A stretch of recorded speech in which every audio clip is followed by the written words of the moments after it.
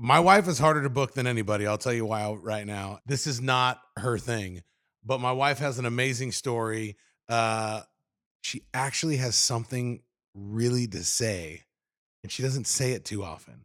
I think this is going to help a lot of moms out there, a lot of couples, because one of my favorite quotes is by Miles Monroe, and he said, "You don't tell a leader by the medals they wear on their chest. You can tell a leader by the scars that they have on their back." Dude.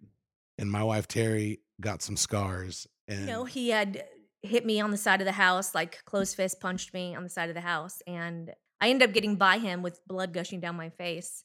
so like Um, straight up, he beat you. he did, yeah.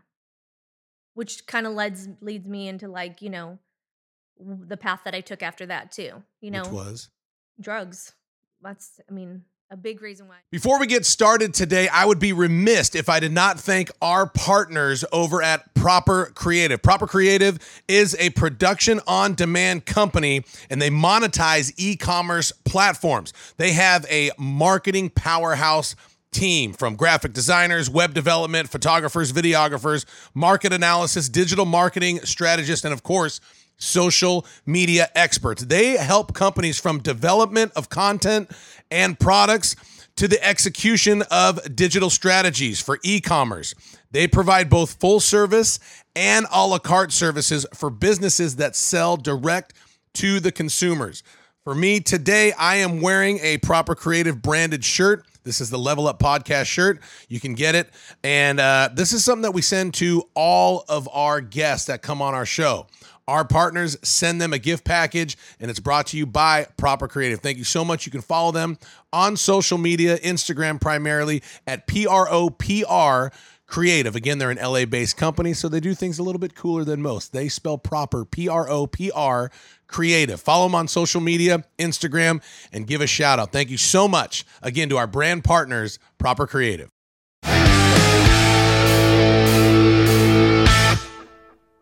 Welcome to another week of Level Up with Matt Rogers. I am your host, the one and only Matt Rogers, and as with me as always, Nailed it. the one and only Eli Adelman, Hey, buddy. engineer, Yep. president, Yeah. first man. Yep. Both. Dude, are you as pumped about our guest today Dude, as I am? I am. No, you're I'm not. excited. No, probably not as much because I won't spoil it. But anyway, it's just more related to you. But I'm excited because it's our very first podcast we ever did that hasn't been released. Right. Like It's top secret. I don't know if anyone will ever. right. We talked about how we didn't know each other at all. Yeah. And so I'm excited to get to know you and this guest. Who's the guest? You want me to say? Sure. It's your wife. It's my wife is in the house. Yeah, baby. The one and only Terry Rogers. Here she is. Let me just kind of set the stage for everybody on why this is a big deal. Y'all don't even know. This is the hardest guest to book. This is hands down the hardest guest for me to book. We've had celebrities on here. We've had Grammy winners. We've had life coaches. We've had speakers. We've had business, entrepreneurs, multimillionaires that are, some would say hard to book. My wife is harder to book than anybody. I'll tell you why right now. And I would also say she's probably busier than all of them put together. This is not her thing, but my wife has an amazing story. Obviously, awesome wife, mother of 3 kids, 2 that have been battling cystic fibrosis since birth.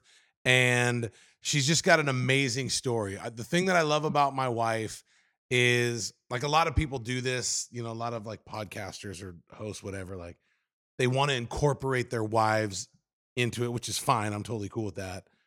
And like maybe give their wives a platform to speak or something like that, and there's a lot of them out there that, these tag team couples that it's just like forced. Right. This isn't that, because my wife doesn't want a platform. My wife doesn't like to speak. She doesn't like to do this, but she actually has something really to say, and she doesn't say it too often. I think this is going to help a lot of moms out there, a lot of couples, because one of my favorite quotes is by Miles Monroe, and he said, "You don't tell a leader by the medals they wear on their chest. You can tell a leader by the scars that they have on their back." Dude. And my wife, Terry, got some scars, and she doesn't talk about it too often. So hopefully I'll be a good host and you'll be comfortable with me today to talk about some things. So welcome, babe. Thanks for having me. Oh my God, you look super hot right now. What's your name? Oh my God. Let's be honest. How do you feel right now? I mean, I know it's kind of weird. Like we're in our house and we're like having a conversation like this. Yeah, I feel good. Are you Yeah. nervous? I'm a little nervous. Is she close enough to the microphone? Yeah, it's coming through. Maybe a little. These are all closer new would be things good. for me. Yeah, it's okay. Yeah. What do you- You can move it closer to you if you want. Okay. Yeah. What are There you you go. nervous about? Like, be honest. Um, What are you nervous about? Just telling my story, being real. That's not me. Being real is not, laying the cards out. I'm real, but I don't really lay my cards out all the time. You're a very private person Absolutely. and you don't like, like you said, you don't like to air all your stuff out there. My wife doesn't like people to feel bad for her. Yeah. And so, but there's also something, it's really cool to be transparent and vulnerable. And none of us really like to do it. So honestly, like I appreciate you coming on and doing this because I know it's not your thing. Right. But you do have an amazing story to tell. As always, let's start from the beginning. Where are you from? You grew up. What were your parents like? All of that stuff. Well, I grew up in Orange County, California, in Anaheim Hills. Great family. I have 2 older sisters. Mom and dad married forever. Played soccer. Super busy in the community. I mean, born and raised there and lived there all the way until you and I got engaged. That's when my parents sold our childhood home. But, same place, same town, same parents, same sisters, same, pretty ordinary beginning. Good life, traveled, good family, good parents. You're a really good soccer player too. Before we Also- met, huh? I was okay. Come on, be honest. How good were you? I was pretty good. Yeah. I mean, we had the same soccer team Mhm. forever. We had this team that I was on called Double Trouble. We played together, same group of girls. I mean, I think from elementary school, like up and through into high school, Mhm. whatever. So it was the same girls. I'm still friends with some of those girls to this day on Facebook. Just like a real tight knit group. Anaheim Hills was like a tight community, just family oriented. So it was good. I had a good childhood. The cool thing about my wife, Eli, is that like, she's very modest and like kind of soft spoken right here. But dude, when like women's soccer is on or any like sporting event like the Titans or something, bro, Gets in it. Yeah. you think I'm loud? She gets like angry That's and awesome. like throws stuff and like, you idiot, mama. That's awesome. It's really I'm a little entertaining. competitive. You should be a Eli, I'm a little coach. competitive. I know. I'm scared. Well, dude, it's fun. Like if we go to Titans games and stuff, like normally it's the wife saying, "Honey, sit down. You're embarrassing us." Right. It's me being like, "Okay, babe, you probably want to calm down a little bit." And that's coming from you, which I know. is crazy. Seriously. That's Yeah. awesome. That's But- a whole different story and a different day. But you were a really good soccer player. Mhm. But like, what happened? How come you didn't like go pro or anything like that? Because you had the talent. I have the talent. Honestly, and I see it even in athletics today and now as a parent, I see it in athletics today, like just so much politics. We had professional coaches, we had, the parents got involved and parents getting involved is great. Support's great, but the hard thing I think too was it went over above support and it became like politics. And a lot of kids are get burned out because the parents get too involved. And not my parents per se were too Right. involved. They were supportive. Of course, not your parents. Well, because your dad's listening right now. No, they were supportive. They never missed a game. They went ever with us, but they never got involved in the stuff that made it not fun. So I think that kind of burned me out. And I was, I loved this. I love the sport. I still love the sport, but parents can ruin things. That's one thing. And again, you're for real. You're not saying your parents. No. Yeah. Just parents involved, like, those parents that take it too far or, it's more, and yeah, everyone wants to win. I'm the first one, but Mhm. they took it too far and it was all about more than just the game. And then they took the fun out of the game. So when you went to college, you went to San Diego State. Correct. Go Aztecs. So Aztecs. And how come you didn't play soccer at San Diego State? Politics. Really? Hindsight's, something interesting though. I wish I had made a different decision. But at that time, I just was in a different place. I had a boyfriend that was going to go to college with me. I know I had a boyfriend before you. Sorry. Well, Matt no, because we'll Rogers. talk about that because I met you when you had the boyfriend. It's actually a funny story, but go ahead. Yeah, so I was just in a different place. Like I had made some choices that led me down a path of maybe pushing soccer away. But had I gone, looking backwards, I think we all have regrets, and I think that might have been one of my biggest regrets at that time in my life.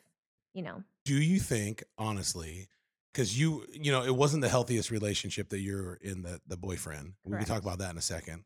Because I do think that there's a lot of women, and maybe even married women, that are in unhealthy relationships. So I do want to talk about how you got out, why you got out, because it really was unhealthy when you and I absolutely. met and you were with this guy. Um, if you hadn't been in that relationship with that guy, do you think your soccer career would have went farther? I think so. But I mean, that was my choice. I can't blame anyone else but Right. me for that. I mean, I think it would have gone farther. I think I would have looked broader for places to go to school. Like my older sister, Mhm. Tammy, was going to San Diego State. So it was like a safe place too. When I went to college, I was just turned 18 and I was the youngest of the family. So I think there was a little bit of safety in going to San Diego State because she was there. Mhm. So it was comfortable. And it was like an hour and a half from my house. It was easy.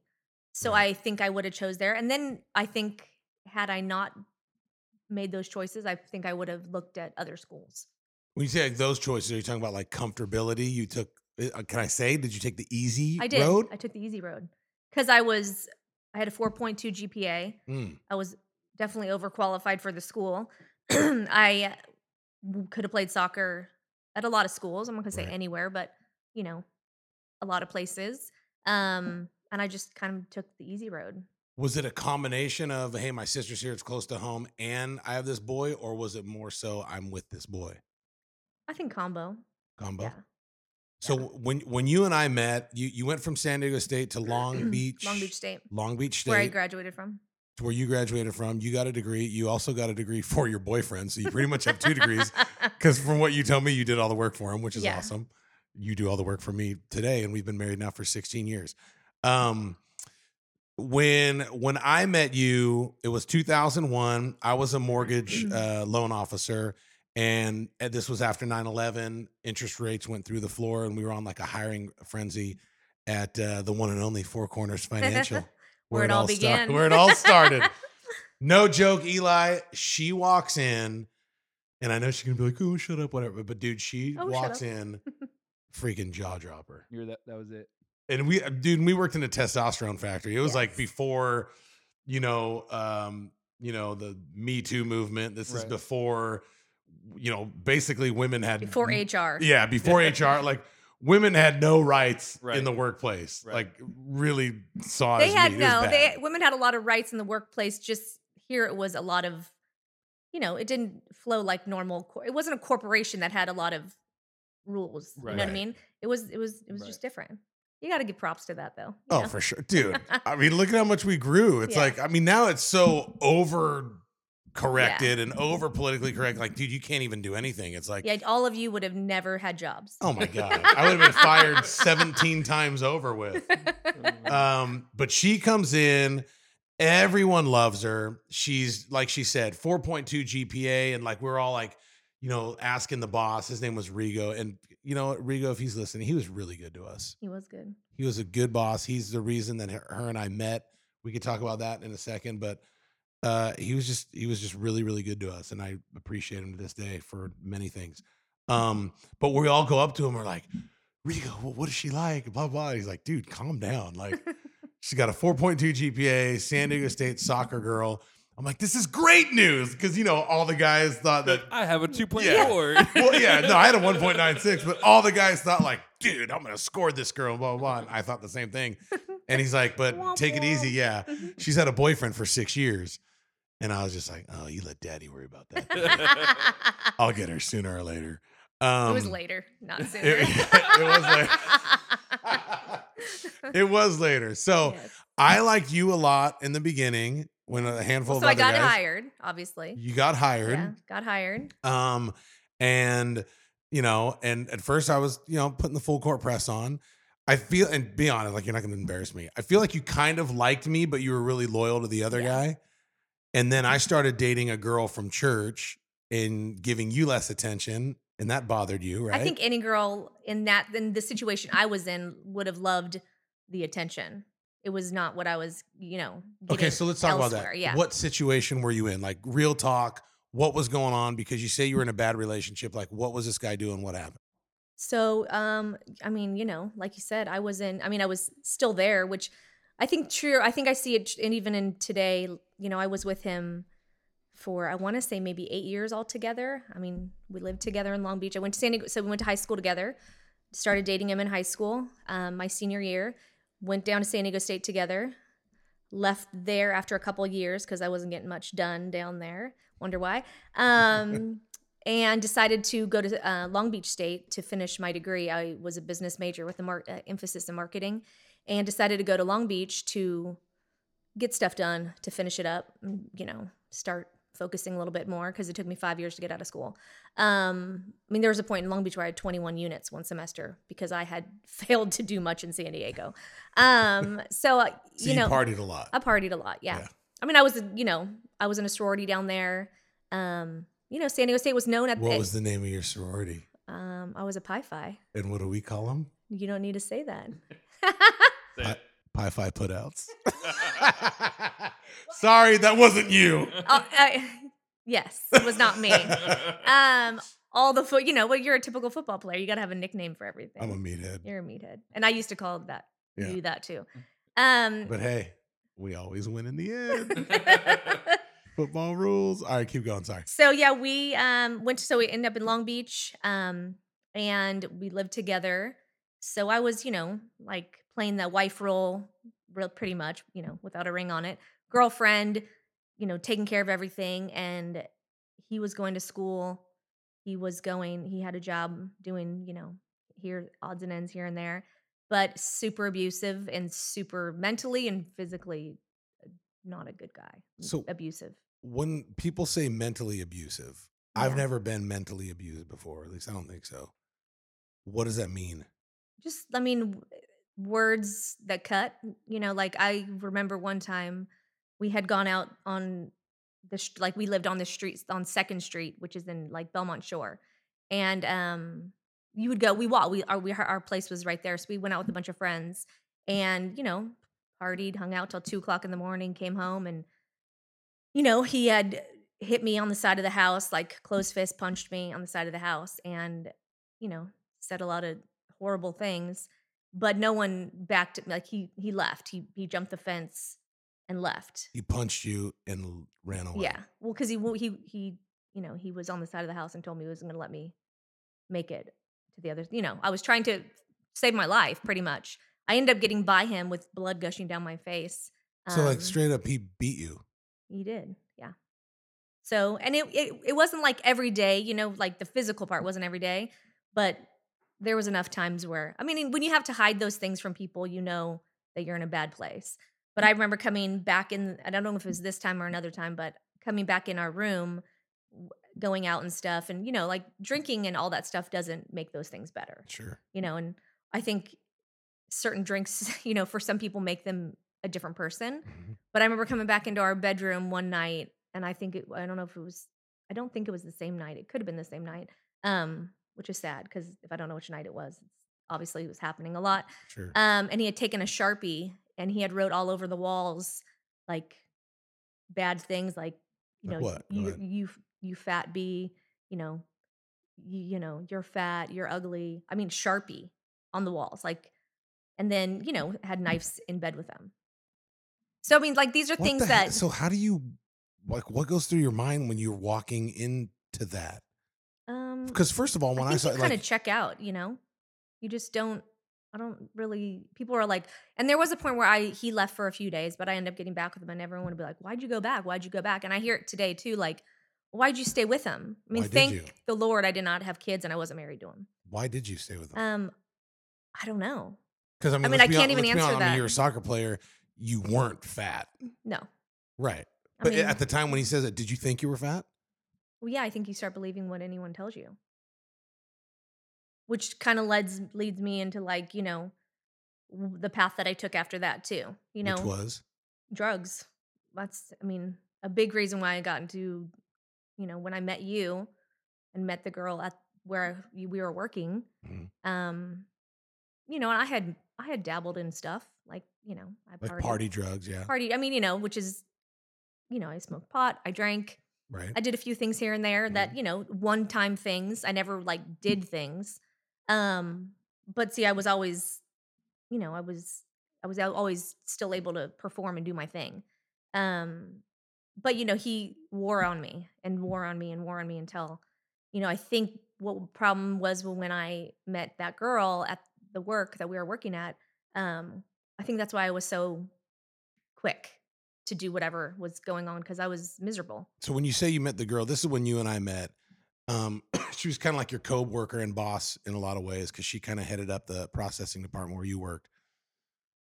She was going through her stuff. She was in a bad place. You were going through your stuff. You were in a bad place. And this girl had a very negative influence on you, right? Very. To where you started doing this stuff. And real quick for the listeners, so we're having a real conversation with her, my wife. When I asked her to come on the show, the biggest concern is she wants to be real and transparent and let you guys know where she's been and what she's done. But B, we also have some young kids. Like my wife and I, we have a 15-year-old, 13-year-old, and a 6-year-old. So you kind of want to be cautious of, you don't want your kids to know all this stuff. But at the same time, it's like, look, this was my past. Like, right. Like, right. But you don't want your kids to ever be like, well, mom and dad did it, so I'm Right. probably going to do it or something like that. I don't know. I don't know what the answer is. Right. I'm just talking out loud. Like this But is I kind know of you never something want to that- lie. So I Yeah. think it's just like finding that balance of being honest with, it's a balance. Totally. Yeah. So you meet this girl. This is before you and I start dating. I Correct. kind of like you. You weren't really feeling me. You're with this guy. And you meet this girl. Yeah. Let's call her Nancy. Okay. Okay. So you meet Nancy. And what does Nancy do? Why did you and her start being friends and what happened? So we just became friends. I mean, because I was in this relationship with that person, I had besides his buddies, Mhm. I really had he was my whole thing. Like I had not a lot of extra friends on the side. Super close to my family still. But we hung out with like his friends and their girlfriends or whatever. And then I had people at work. I worked at a coffee shop. I had like, a few friends at the coffee shop that, I was like friends with, like work friends with. So her and I worked really close together at the company, Nancy and I, and we worked a lot of hours. We were super busy. I spent a lot of time with her, and then we went to lunch one day, and I did, I tried a drug for the first time, and that was the end of it. And the end of it mean the beginning of it. Yeah, And it gripped you. gripped me instantly. Like how? You don't have to say what it was or what, but like how did it grip you? It's just that when people say like, people don't know what they don't know. And I had heard it before, like if you do it one time, in a lot of it has to do with your personality too. Mhm. But if you do it one time, like don't ever do it one time. Do you know what I mean? Mhm. Because that one time is for some people is the beginning of the end. And I did it one time, and I mean I loved the way I felt. It also made me feel great, make me forget about where I was at, and then within a month, I was hooked. I was spending, I had my own dealer. I was in. Right. I was doing it all day long, every day, hundreds of dollars a week. And the other part of you that, when someone's writing on the wall that you're fat and you're all these things, Right. you start dropping weight like that. It's interesting what you tell yourself, You tell yourself like, now what?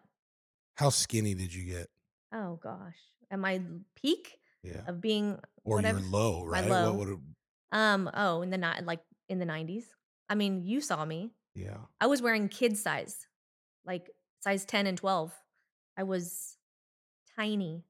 I remember looking in the mirror one time. This was, after I was already looking in the mirror and turning around one day and like just not even barely recognizing me because I was like, oh my gosh, I'm so skinny.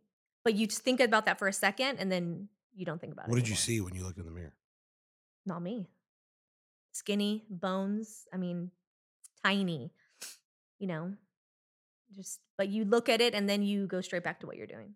It's just, there's no answer for it. And everyone's like, well, what about your family? I have a great family, but I lived on my own. I lived away. And I think some people don't want to see things, what's Mhm. going on. I mean, even my boyfriend at that time, when I finally later told him, like, hey, I'm doing this, you're stupid, What do Mhm. you think I've been doing? Like, where have you been? Like, Right. I went from, like, what do you, like, almost kind of, I almost felt like, he was oblivious to it too. So I have so many questions right here. First question is, what could your family have done different? Because they saw you, they probably knew what was going on. Maybe they did or didn't ask you. I don't know if we've ever even really talked about this before, but could they have done anything different to save you or help you? I took the interesting thing about what when you're on something or doing something that you're not supposed to do, you tried to hide and try to distance yourself. So I tried. I mean, I always saw I was always with my family, um, but I really pulled back and like wouldn't show up to things. Mhm. And if I did show up to things, I'd be hours late. Like I think everyone had an idea, but was afraid to maybe admit that I had something going on Mhm. because I was still functioning. Like, I wasn't on the street corner or I wasn't, Right. knocking on their front door saying like, "Help me." You were Like, you were an unbelievable processor, and was you were still getting it done. And I remember, and this probably had a lot to do with the drugs. I would get in there, let's just say 9, you had already been there for 2 hours. I would leave at 6 and you would stay till midnight. oh Like, yeah. you worked nonstop. And I mean, you fill your life with things that you choose to fill your life with because, you know, that makes you what at the time you think is satisfying. My choice at that time was not to go home. My choice was, working and doing what I thought was at that time, after a while, it wasn't what I wanted to do, it was just what I had to do. Like, I didn't wanna do that drug anymore, but, that's just what I did because it was easy. So, a few things can happen here in someone in your state right here. You could either OD, Mhm. and that's not good. You could either go to rehab. I mean, what other options are there? You could have an intervention, and, we've seen that show. Mhm. What was your rock bottom? When did you think and did you ever want to take your life? Did you ever want to die? Did you think you were going to die?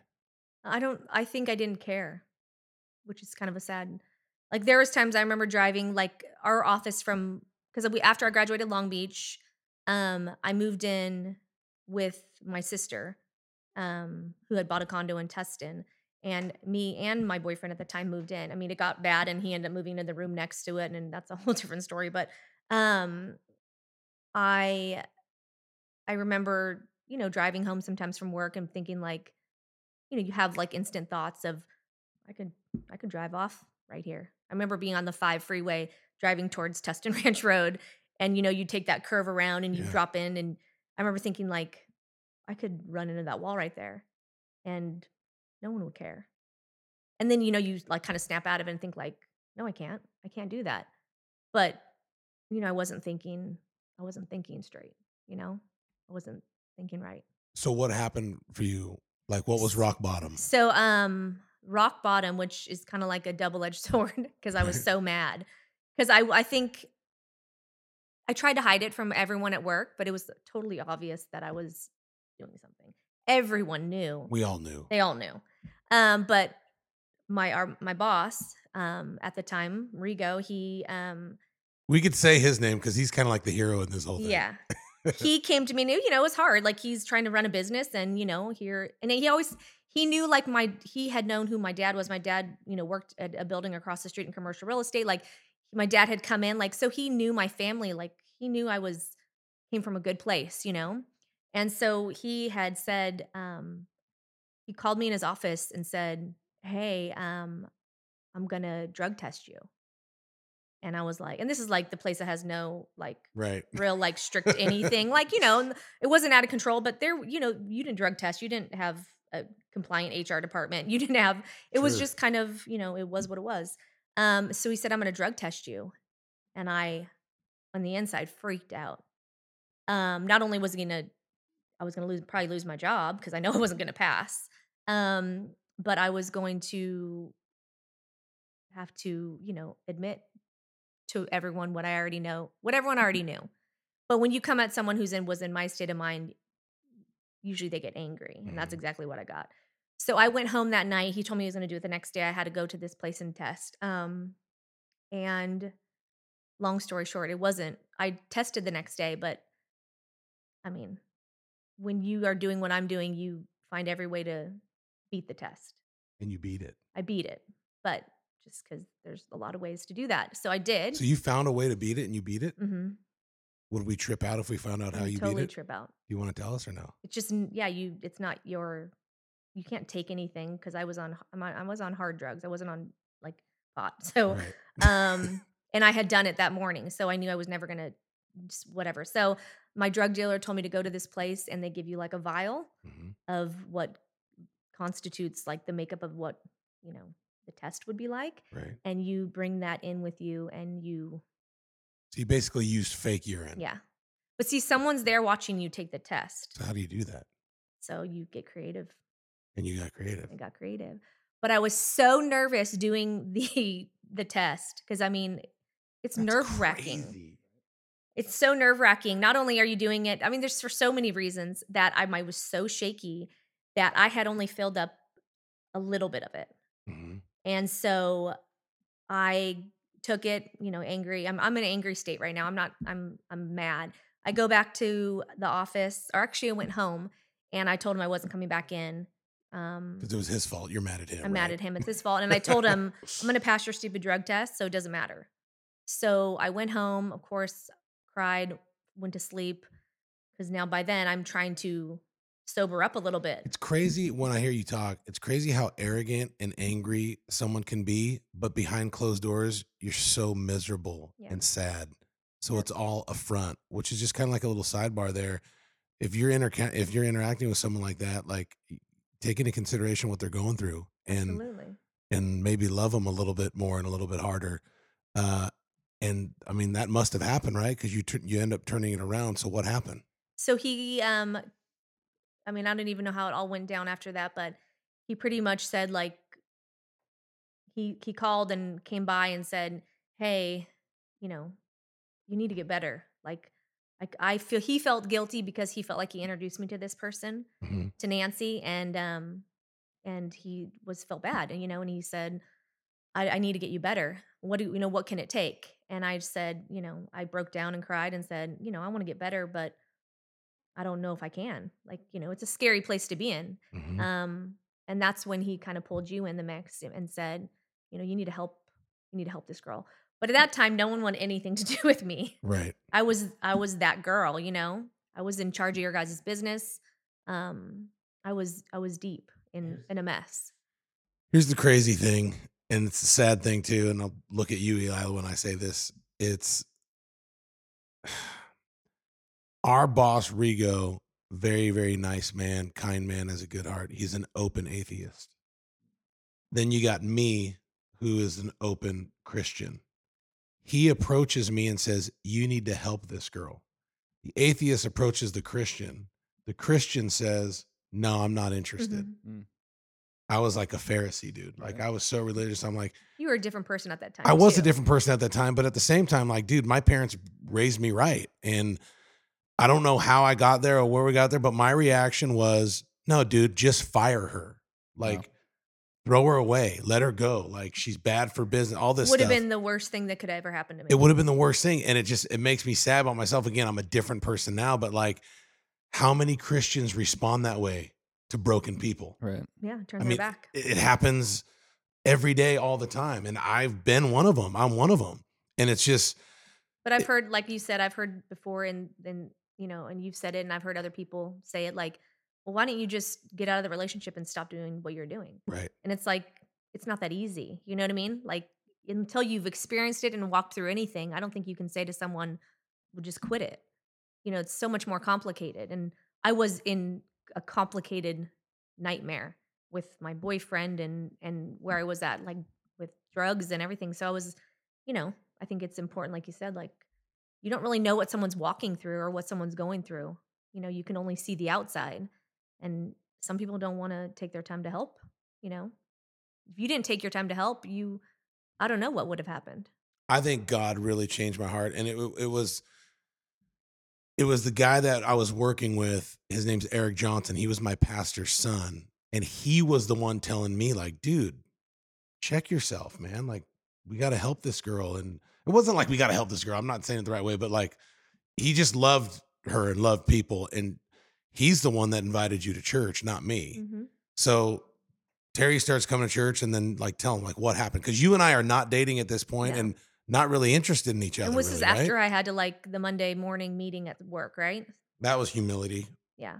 at the highest. You had to go in front of, 20 men, 20-year-old, 30-year-old men. And lay out my dirty laundry Mm. just to like, which they already all knew, and it was humiliating, and Right. I wanted to crawl in a hole because obviously talking to people in public is not my thing. Right? But just to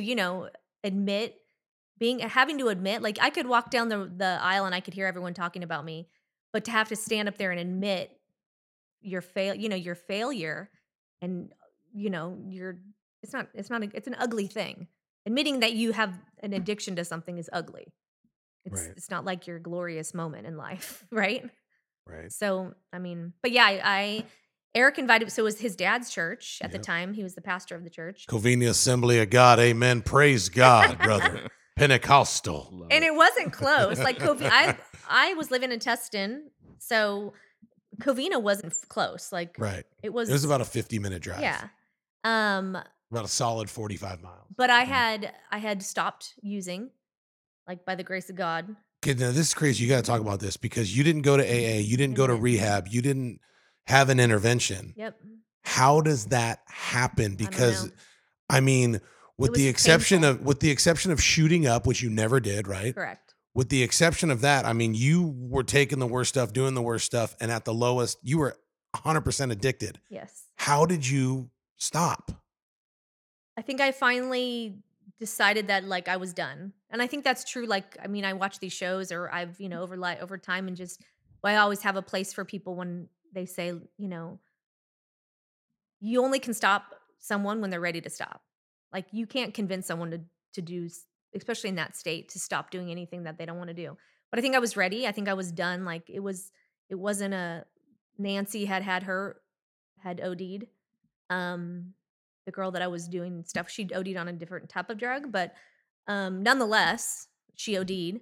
And I remember visiting her in the hospital, and she was put in the hold. I don't even know what the number, that hold of suicidal hold. Yeah. They had to pump her stomach and do the whole charcoal thing. But I remember walking into there thinking, like, what am I doing? Like, this is not me. Like I was, you think of all the things like I was raised better. Like this is not me. Of course, it took a few moments of those to like wake up, but I just didn't want to do it anymore. What could parents do? Because there's so many parents out there that were like your parents, would be like, well, this isn't my fault. Right. Like, what could your parents have done different? Nothing? Like, I don't think so. I mean, you have to understand, I was not 16 or 15. I was 21 years old, which is even crazier. Like this started after I graduated from college. I mean, I graduated college with the marketing award for the department. Like I was not like, what you expected to do what I did or go down the path I went down. But I think that's all part of what is interesting about drugs. It doesn't matter who, what, when. It doesn't matter how much money you have in your bank account, right. or if you graduate from college or not. It just happens to be where you're at that time in your life when you take that first. And the situation you're whatever. in. Had you been in a better situation, that probably wouldn't have been attracted to you, right? Yeah. Or attractive to you. So, okay, so you're coming out. How do you not go to rehab? How do you come out? I don't know. I don't have an answer for that. Like, I mean, initially, I was not going to church when I first got out or got done. But coming off any drug is not pretty. It's painful, and it's not good. It hurts. It's like you're getting rid of something. But then I started going to church to I needed to fill my mind and fill my energy with something good, something positive. And I had to get away from all the things around me that I had only known for so many months. I mean, it had been a year at least, right? Mm-hmm. Where I knew only where to go, back to the same problem. So I started going to church. And I did it partially in the beginning, did it because I was interested in him, and Interested in who? you, There you go. yeah. But you said But it had yeah, been a year. It had not been a year. that I We're only talking about a couple months. that I was on drugs. No. Yeah. Oh, it had been a year since you were on Yeah. drugs for a year, but it Yeah. had only been a couple weeks Correct. of you being clean and you going to church. Right. But like I said, I was trying to fill my mind Right. with positive things. I couldn't just sit at home and do, there's too many triggers. I couldn't hang out with the people I was hanging out with. I mean, it was you But have what to, what was different for you? Because so many people try church and try God, and it's like, I tried that, it didn't work. I mean, I think I had like a real live Holy Spirit experience. You weren't there one day, and this is new. I was raised Catholic. Like you just go kind of through the motions, and I was thankful that I was raised with some foundation, mhm, but it's different. So I went to church one day, and you weren't there, right. and you knew. Which, by the way, that's how I knew she was the real deal. She was going even when I wasn't going, which was really attractive to me. But Go they ahead. did like an altar call, and like I didn't even know what an altar call was. Like I didn't know any. This was all super new to me, and just remember, giving my heart to the Lord, and someone praying with me. Sandy Footer was prayed with me, and I didn't know who she was at the time, but you know, Mhm. and walking out just feeling like a different person. It sounds really cliche to say like, oh, I walked out feeling like a different person because you hear that all the time, and people who are in the darkness think, oh, really? You know, you just felt like a different person. That's not possible, but it's possible. Like I walked out of there like free from like how I had been feeling for so long. Can you tell I'm almost going to cry? Yeah. It's kind of like, I don't feel bad for you. Like, I'm so freaking proud of you because like that's the moment that I can say I fell in love with her. Like when I first saw her, I'm like, oh, this chick's hot. Like I'd be cool to date her. But I'd never been in love. Like I had a couple girlfriends before that, but they're like high school, college. Like I didn't really know what love was. When she was coming out of the early service, I was walking into the late service and I saw her, and I'd seen Terry a million times over the last year or whatever. And I go, how was church? And she goes, it was really good. And I said, you look different. She goes, yeah, I feel different. And I go, what's going on? She goes, I think I just gave my heart to Jesus. And dude, I freaking instantly fell in love with her. Dude. Like instantly. Like I'm in church and I can't stop thinking about the girl. That's awesome. That's so good. And so after that, you and I start dating. Yep. And there were a couple times, maybe you can highlight one where the devil tried to creep back in and tempt you and pull you back into that life. Because I was still in the same environment. I Right. mean, in the fact that I was, I was still living in, I think by this time, me and I can't remember the time frame, but the boyfriend was gone. I told him he needed to leave, which was not pretty. And like, broken down doors, not pretty. Cool thing too that I'm thinking back right now is like I tried to help. Like I mean, we had like Aaron Notariani, Dan Notariani. Like, dude, we had 400 and 500-pound guys working with us, like football players that all love Terry. And we're like, let us go in there and let us beat this guy, blah, blah, like, blah, blah. And she would say, like, no, I have to do this by myself. Yeah. Which was probably your biggest fear because this Yeah. guy, I mean, dude, he beat you mentally, physically. And then to break up with him, like, he did not go quietly. No, it was not pretty. And then there was a few weeks where he had nowhere to go. So he was there until he found somewhere else to go. But it was, that was a big thing for me to do that, break free of him, and break free. But there was times I remember I was doing something in my closet, and had found, drugs in my purse. And this is And a couple weeks being a clean, couple right? weeks being clean. So you're clean, but you're still struggling a little bit, right? Like you Struggling, still have the absolutely. addiction trying Yeah, to pull you back in. absolutely. Like, yeah, at that time that was the easier route. It's all I knew for so long, and it was, it took all the emotion away. Emotion goes away with all that. You don't feel. I mean, that's why people behave and act and do the things they do. When they're doing that stuff, it's makes you numb. So I found some, and I remember. I don't know if I called you or I don't remember. I ended up flushing down the toilet, which is crazy coming from someone who had been using to flush anything down the toilet. Yep. I remember just thinking like the old person was like, scrounging for anything.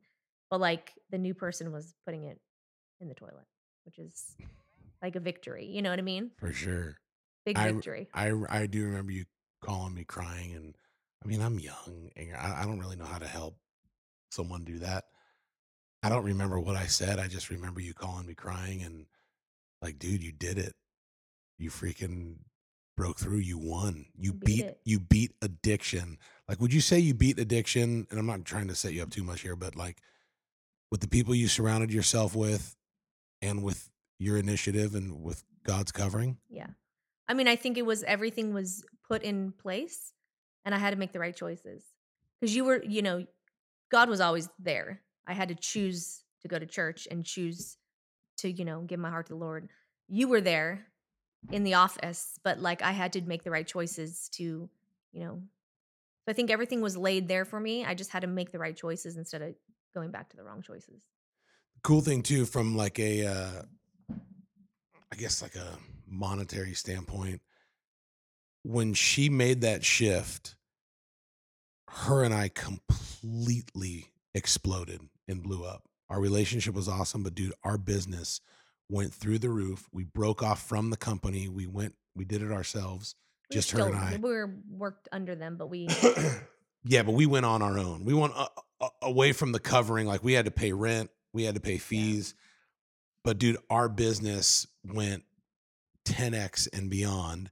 And it's funny, the people who bashed her and didn't want you around then came crawling back. They wanted you to work for them because they saw how well you and I were but doing. I wasn't like the stellar employee towards the end Right. because, you can't trust someone who's using.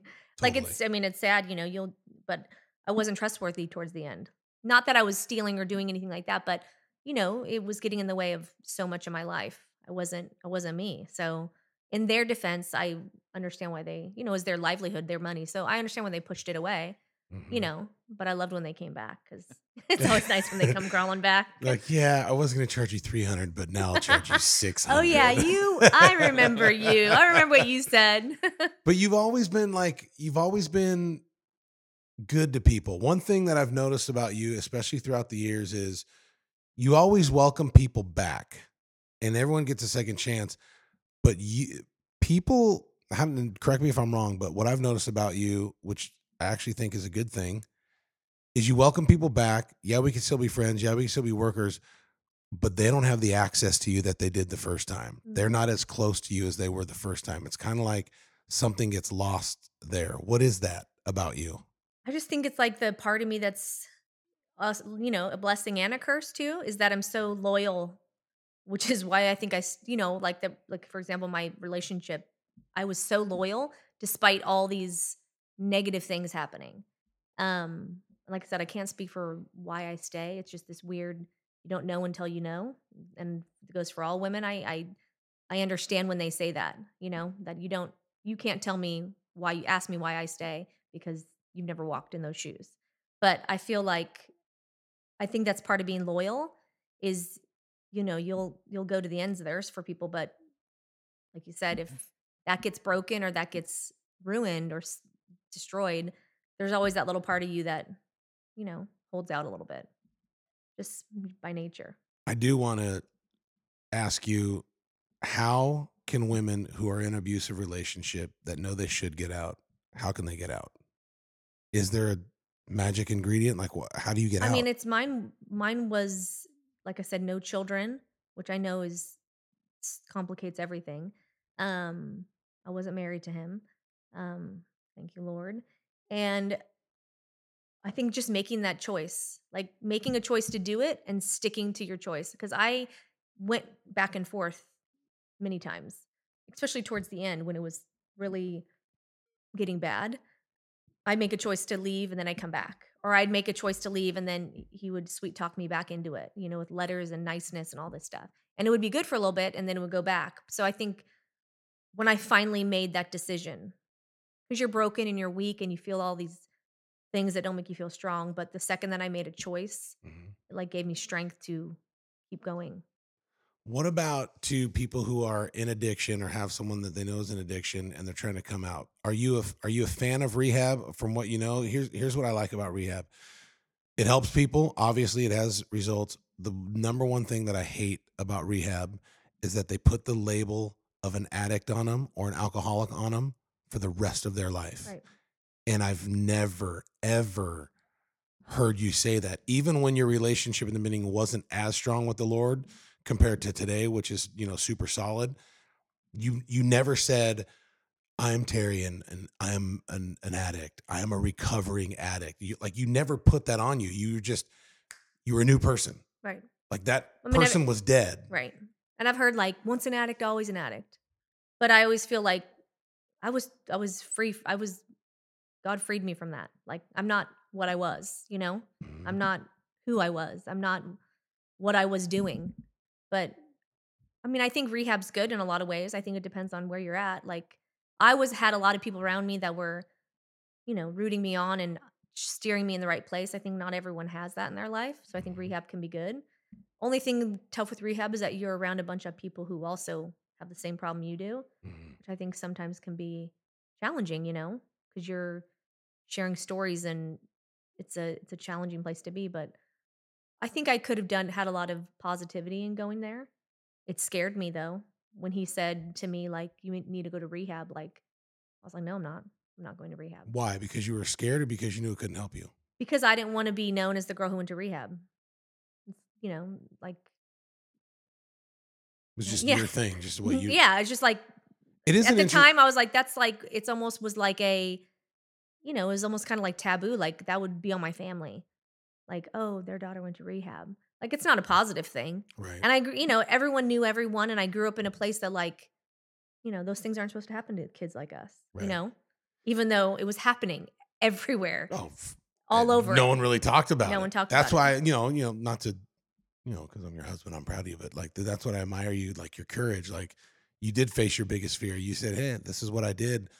But when people look at you now, the people who were, the people who are around you who were in that experience, like none of them to this day, no one ever looks at you as the girl who used to use or the Right. girl who was an addict. Cause like, someone like, uh, Jason Weeder, Danian Rios, Dan Aaron Notariani. These are still some of my closest friends. I highly doubt they look at you as like, oh, that's the girl that you see. Like Right. you're just a different person. You rewrote a new story. Like Right. that girl's dead, which is interesting to think about. Is like you surrounded yourself with people where you wanted to be, not surrounded yourself with people who were where you were at. Right. I'm not saying that's the answer. I'm just saying that's a pretty cool thought. Well, they always say when I watch these rehab shows too that you can't go back to your life, the same people, the same friends, the same thing. And for me, Nancy was removed from my life because of what had happened with her. She was not with the company anymore because she had OD'd and had her own stuff. So that was helpful for me because she was like my person I did everything with. But see, that started going to my I was doing it by myself all the time. So I think just like, like you said, just like I told you, I was trying to fill my mind and fill my days with positive things that didn't revolve around that. And I didn't have to see certain people that were a constant reminder. I'll never forget you and I had been married for like 2 years and Nancy tried to come back in your life. Yep. She sent you something in the mail. It was like a CD and it was wrapped in Christian stuff and godly stuff. And I don't know her to this day. I really do hope she's doing well. I don't know her on social media or follow her on social media or anything like that. Right. So I really don't know how well she's doing. I hope she's doing well because the package that she sent you sounded like she was doing well. It was, I found God, I've done this, I've done that, but you didn't respond. No. You didn't go back. Why? Because that's like opening. Because it looked good from the Of outside. course. Like, I'm so proud of you. Your life's good. This was before Facebook. But why didn't you? I just think that's like opening up a package that you just don't know the outcome. Like, that person even looked at that time when I met her, didn't look like that type of person. So I just feel like it was safer just to leave it alone. And like you said, I was a whole different person. Like I had already closed that chapter. I was in a new book. I wasn't trying to open up that. And, she wasn't a good friend. So I don't know. I just felt like there was nothing there to rekindle. It was just a good moment for me to know that she was doing well. There you go. One of the cool things that not a lot of people know is I'm scared. so no. I love I'm sentences glad- that start like that. Right. No, it's so so you and I start dating in like March of 03, and now it's March 2020. We've been dating for I know. 18 years. Crazy. We've It was been Easter, married for remember? 16 years. Yeah, it was. Yeah. I remember waking up and you doing like the Cadbury bunny noise. Yeah. So annoying. I didn't say do right it. into the microphone. I know, right? Dude. And It's by just the as way, annoying in person as it is on the microphone.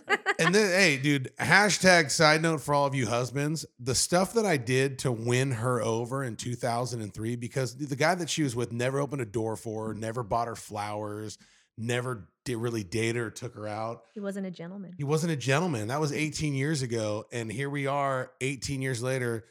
Be honest. Do I still do the same stuff to win you over? And Minus the Cadbury noise? I don't Yes. do the Cadbury noise anymore unless you want me to. No, I'm good. Thank you for that. But no, I mean, I think a lot of guys in marriage and stuff, we get so complacent and so used to like, oh, well, she's not going anywhere. And, you know, you might Well, I not. think, yeah, like when you did it in the beginning, like I remember that big Easter Mm. balloon. Like he went above and beyond. I tried to wow her. He did.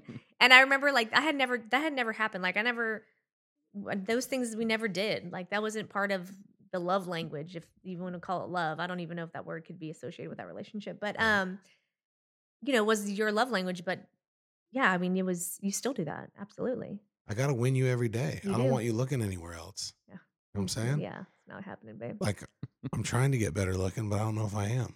No, it's your heart. It's impossible. Yeah. You look so good. I But know, here's right? the cool thing that I was going You to and that say. nice shirt of yours. Right? Look at that. I tried to match you today with my Oh, that's cute. my color. For those of you who are listening and not watching on YouTube, Terry and I kind of similar, have colors. That We was do. planned.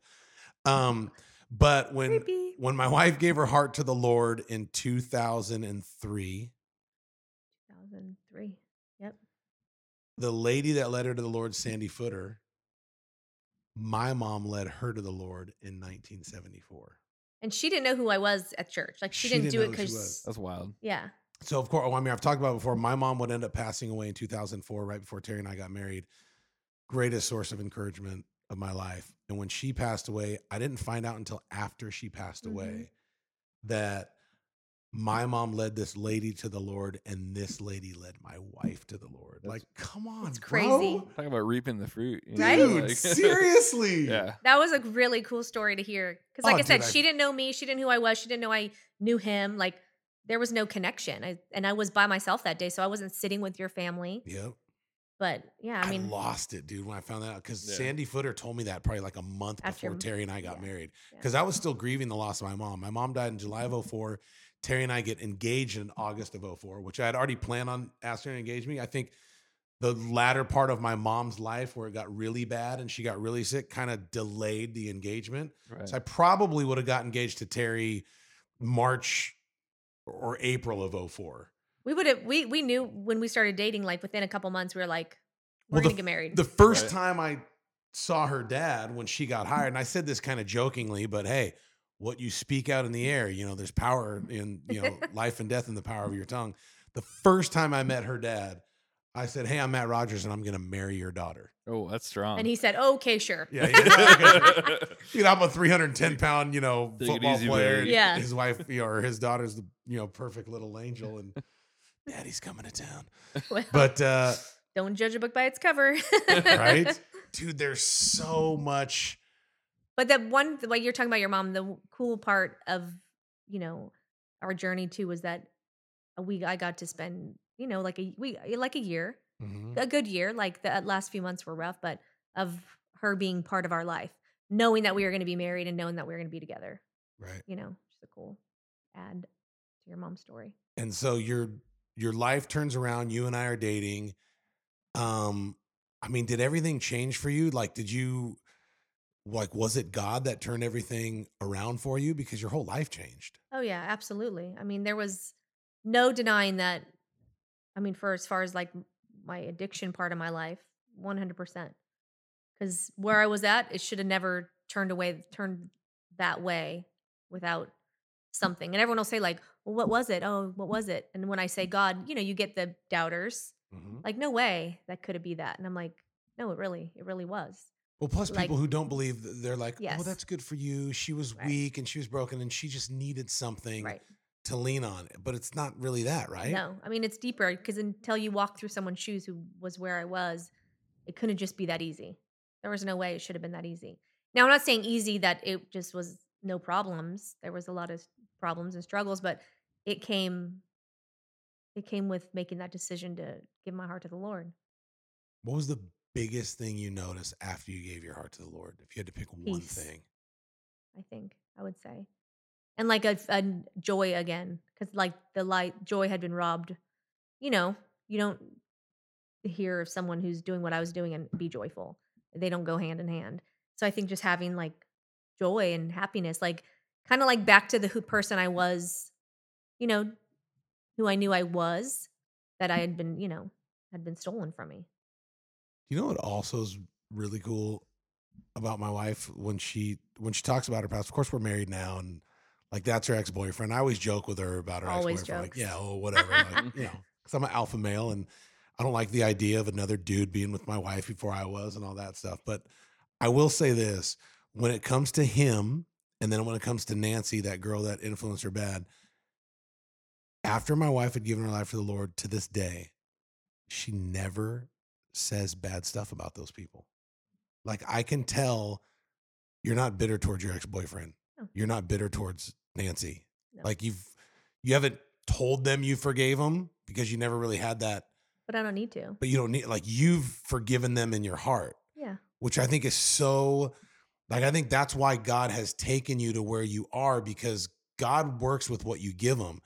And if he's working with unforgiveness, we say, oh, well, God has no limits. Nah, that's not necessarily true. God can't operate in unforgiveness. You know what I'm Yep. saying? Like, hear me when I'm trying to say that. Like, God can do whatever he wants, but God can't really transform someone's heart if there's bitterness and unforgiven, ness there.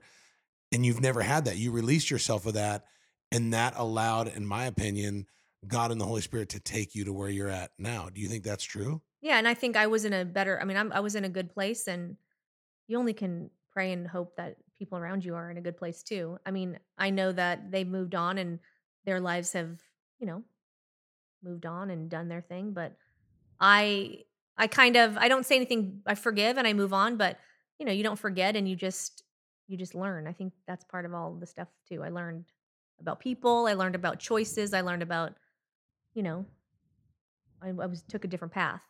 My path went high and didn't matter what was happening below me, you know, included those people and even if those people were down there on below me, like I moved up. So There you leveled up. you like that tee up? Yes. And I want to tee this up for next episode, because now you're healthy, you got your joy back, you've given your life to the Lord. You and I get engaged, we're about to get married, and then we get married, and then that's when life really begins. Yep. Is marriage. Do you think what you went through helped you get through and overcome what you were about to go through with our kids that you didn't see coming down the road? Well, I mean, obviously, my faith and giving my heart to the Lord, and anytime you go through anything challenging, there's always those doubts at the moment of where's God, what's happening. But if you don't have any questions to ask, I think we're going to be really lost. So I didn't have any. If I didn't have my faith and I didn't have what I had already gained along that journey of where I had been and where I went, then when those things happen with our kids, I would have no one to ask, like, why? And I think, you know, it brought me to that point of, not giving up. If I didn't have gone through the path I already, I mean, there was no option to give up, not to give up. You know what I mean? Even though you wanted to. Oh, yeah, absolutely. And this is when real depression set in your life, Yep. and overcoming real depression, like a sick kid, a diagnosis that there's no cure for. I mean, real depression.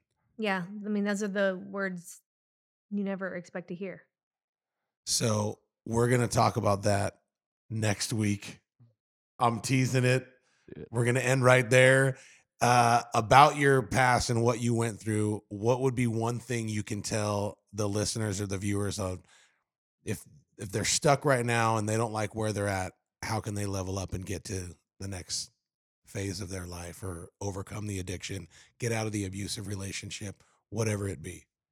I mean, I think it's different for everybody. I think everyone's, you know, someone's addiction is not the same as someone else because I feel like it's where you're at. So when you need to look, I was in a bad relationship, I was in a bad this. I just think making that decision, making that choice, and then going with your plan, not going back and forth. I think putting your foot down and making the decision and knowing that you're doing the right thing. And I think finding someone to cheer you along. Like I feel like a lot of times I was alone, and it wasn't until I found people who were actually cheering me along that made me realize like I should get out of this. I need to get out of this. I think like making the decision to do it and then finding someone to surround yourself that wants to see better for you. Don't be double-minded. A double-minded person gets nothing from God, even though they crave much. And surrounding yourself with the right people. Absolutely. This is a great setup to next week. Will you be my first 2-part podcast? Oh gosh, I don't know. I'm scared. I mean, we went through your past. Now, I mean, we haven't even talked about our marriage. We haven't even talked about our 3 kids. We haven't even talked about the diagnosis, the depression, the move, everything. It's a lot. It is a lot. You've been with me through some stuff, huh? We've been together, baby. Don't you be double-minded and make sure you make a decision to tune in next week for Terry Rogers Part 2, because we have so much to talk about. Our move, our kids, the diagnosis, depression, everything. This episode, make sure you like, subscribe, share it. Please, that's the most important thing I could ask. Please share this with one person. With one person. If everyone shared with one person, we would double, and this thing continues to grow. We're extremely blessed, but we want it to get bigger and bigger and bigger. Can't do it without you. Please like, subscribe, and share. This has been another week of Level Up.